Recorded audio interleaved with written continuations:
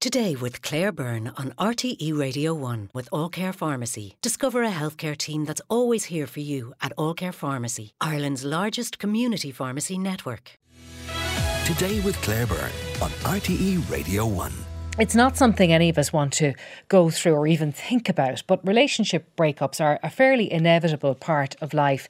So when they do happen, what's the best way to deal with them? To talk more about this, I'm joined in the studio by GP and mental health specialist Dr. Harry Barry, and from our Limerick studio by Dr. Anne-Marie Craven from the Department of Psychology at the University of Limerick. You're both very welcome. Thank you for being with us. Claire. You know, when we're talking about this, and some people listening might say, well, I'm long past that, or it hasn't happened to me, it's not going to happen to me. But there will often be a situation where you might have a child or a friend or a niece or a nephew who's going through this. And it's really important to know how to handle it from that point of view as well. We can't underestimate, Harry, the impact of a breakup on No, somebody. I think particularly, I'm seeing it now particularly in couples who are living together, say, for long periods, maybe particularly in their late 20s into their 30s, and maybe breakups in their late 30s can be devastating for a couple. But I think breakups at any age, even at teenage level, adolescent level, can be absolutely devastating. But I think the part of the difficulty with relationship breakups, like some people break up normally and are quite happy. Some people it's actually relief to break up. For some people, you know, they're quite amicable. There's no particular issues. But where there is, you know, usually a serious commitment has been made by both people, and both people were really trying to make it work, and then it just doesn't work for all kinds of a myriad of reasons, and it breaks up. That's when the pain starts. And one of the things that I try to get across, really, the only thing that I can compare a serious relationship breakup to is grief. And it's very similar reactions, actually, that we get in grief as we get.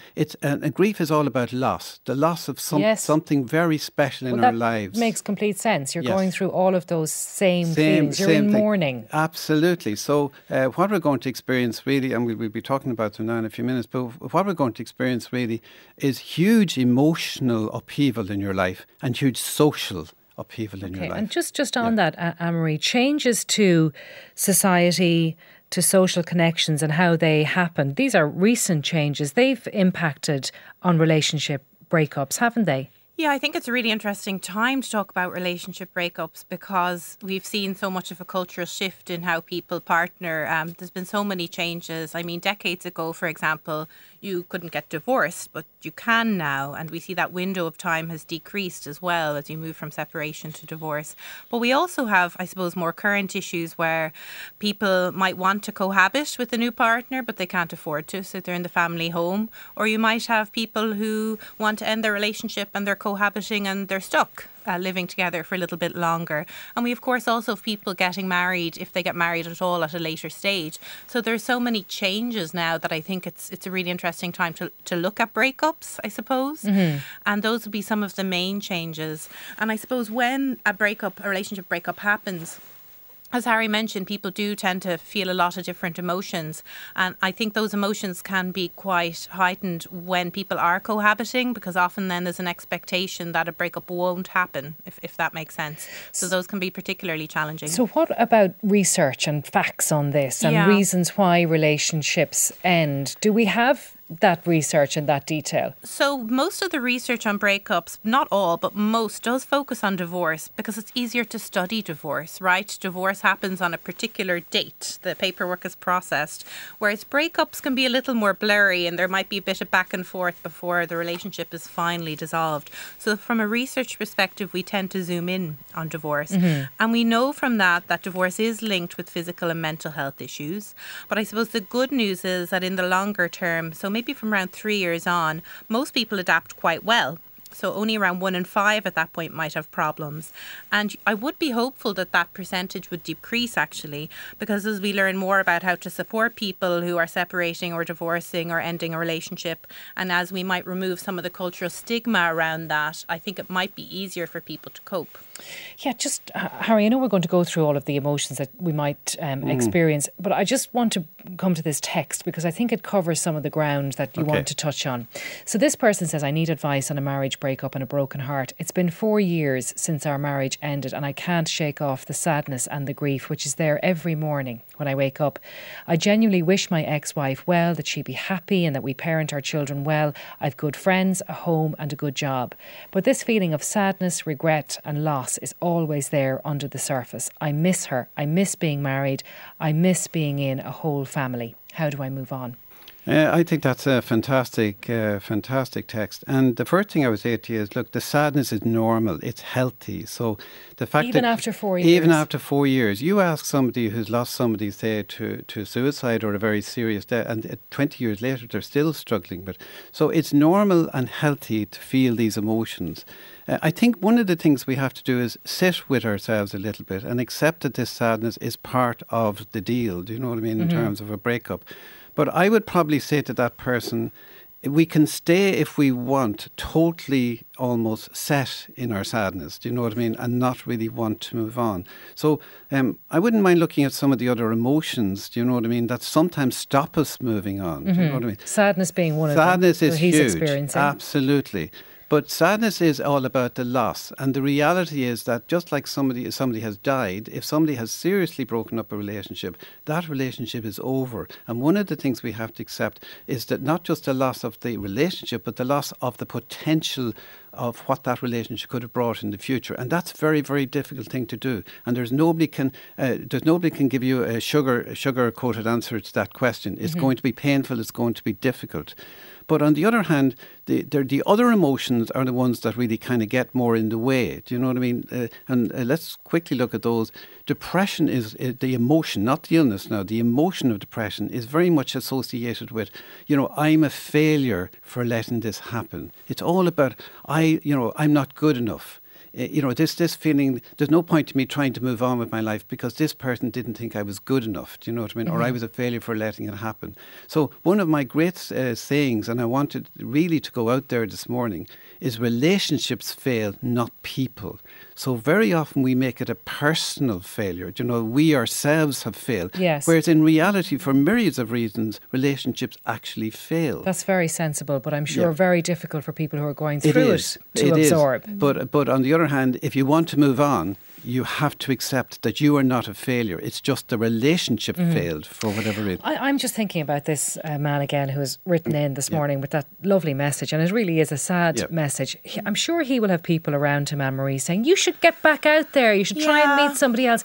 How do we respond to somebody who seems locked into the sadness 4 years later?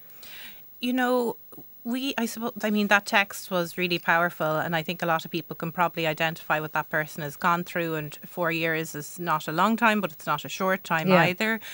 I think the first thing is when people are able to make that move and text, they might be able to engage with counselling.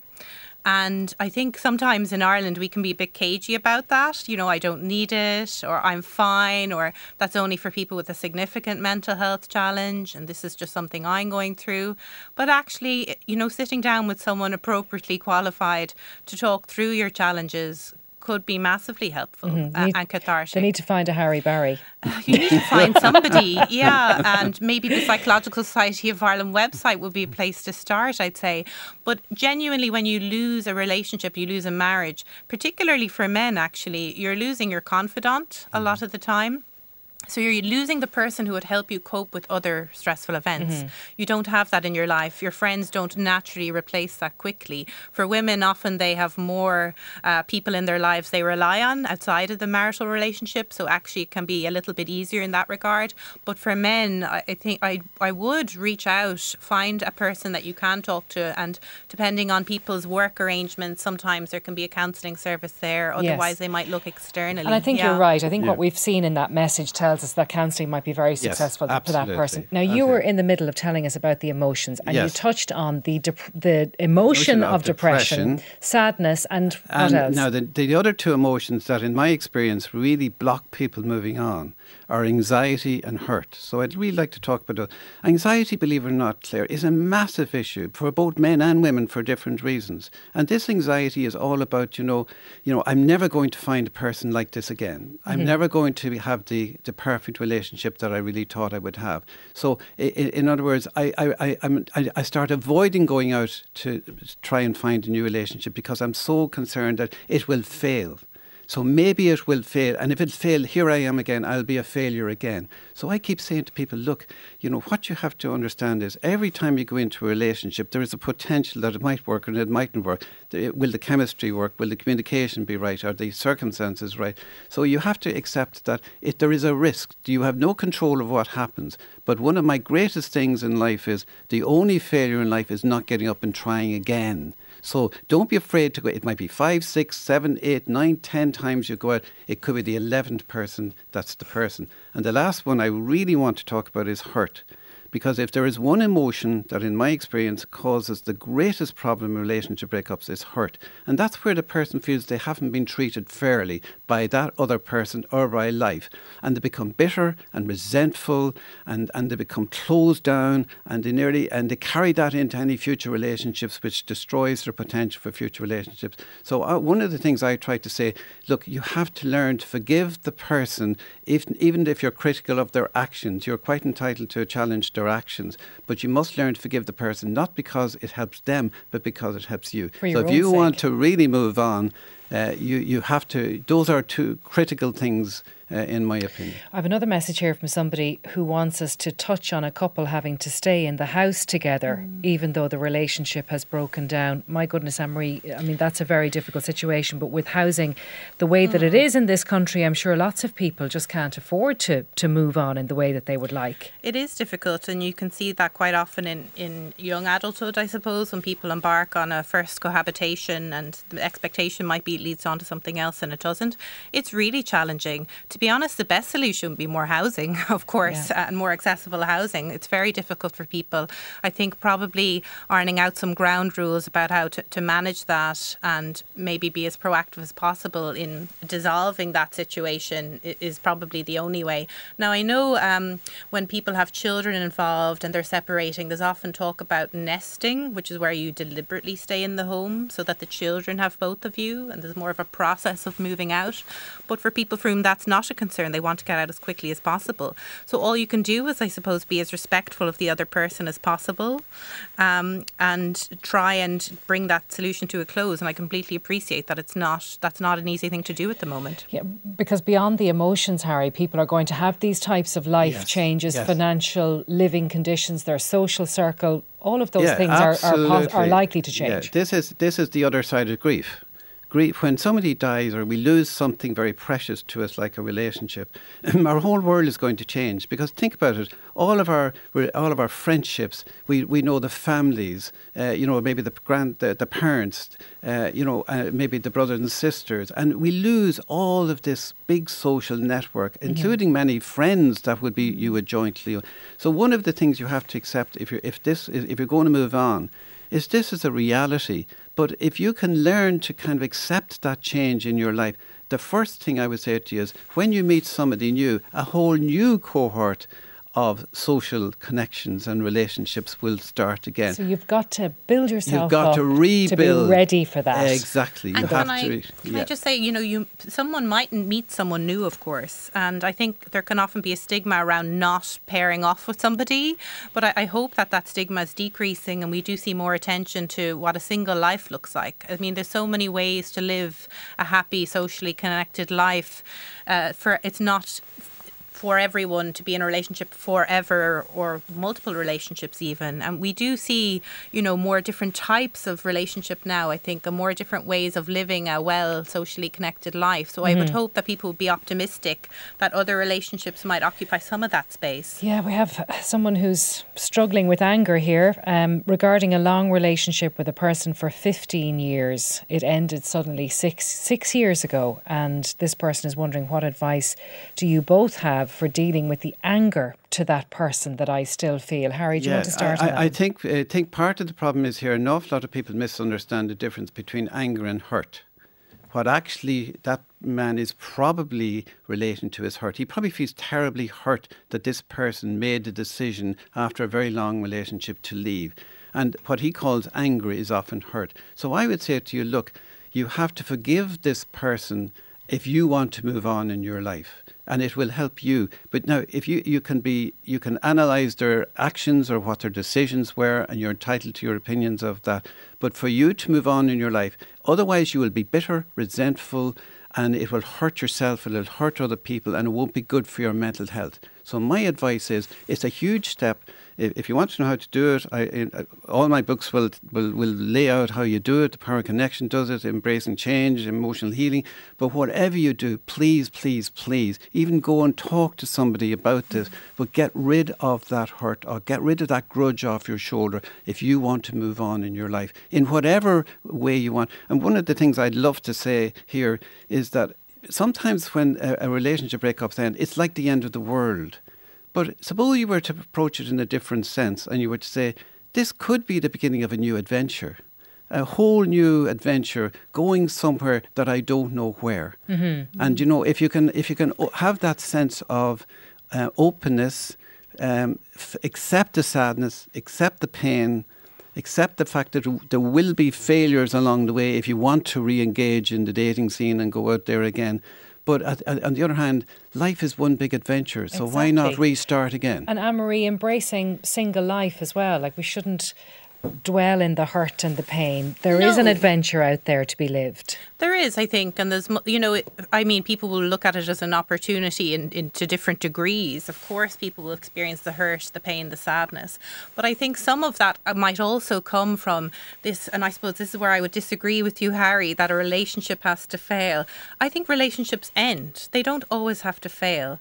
And isn't a successful relationship for 15 years better than a successful relationship for 15 years and then an unsuccessful one for the rest of your life?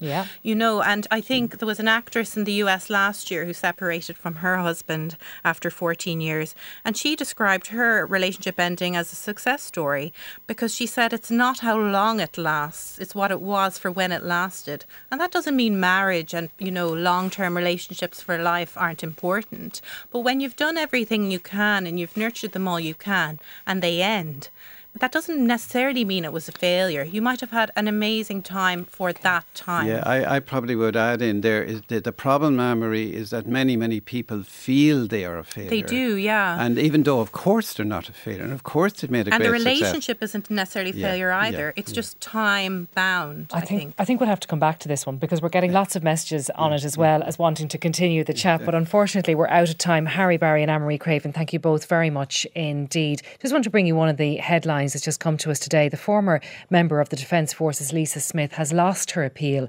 against the severity of her sentence for membership of Islamic State, the terrorist organisation ISIS. I'm sure there'll be more about that over the course of the day. That's it from us, though, for now. Today's programme was produced by Rachel Graham. Our researcher was Emma Cawley, our broadcast coordinator, Jarlath Hollins today, and on sound, Damien Chanel. Now, just coming up to 12, or it's at 12, over to Louise.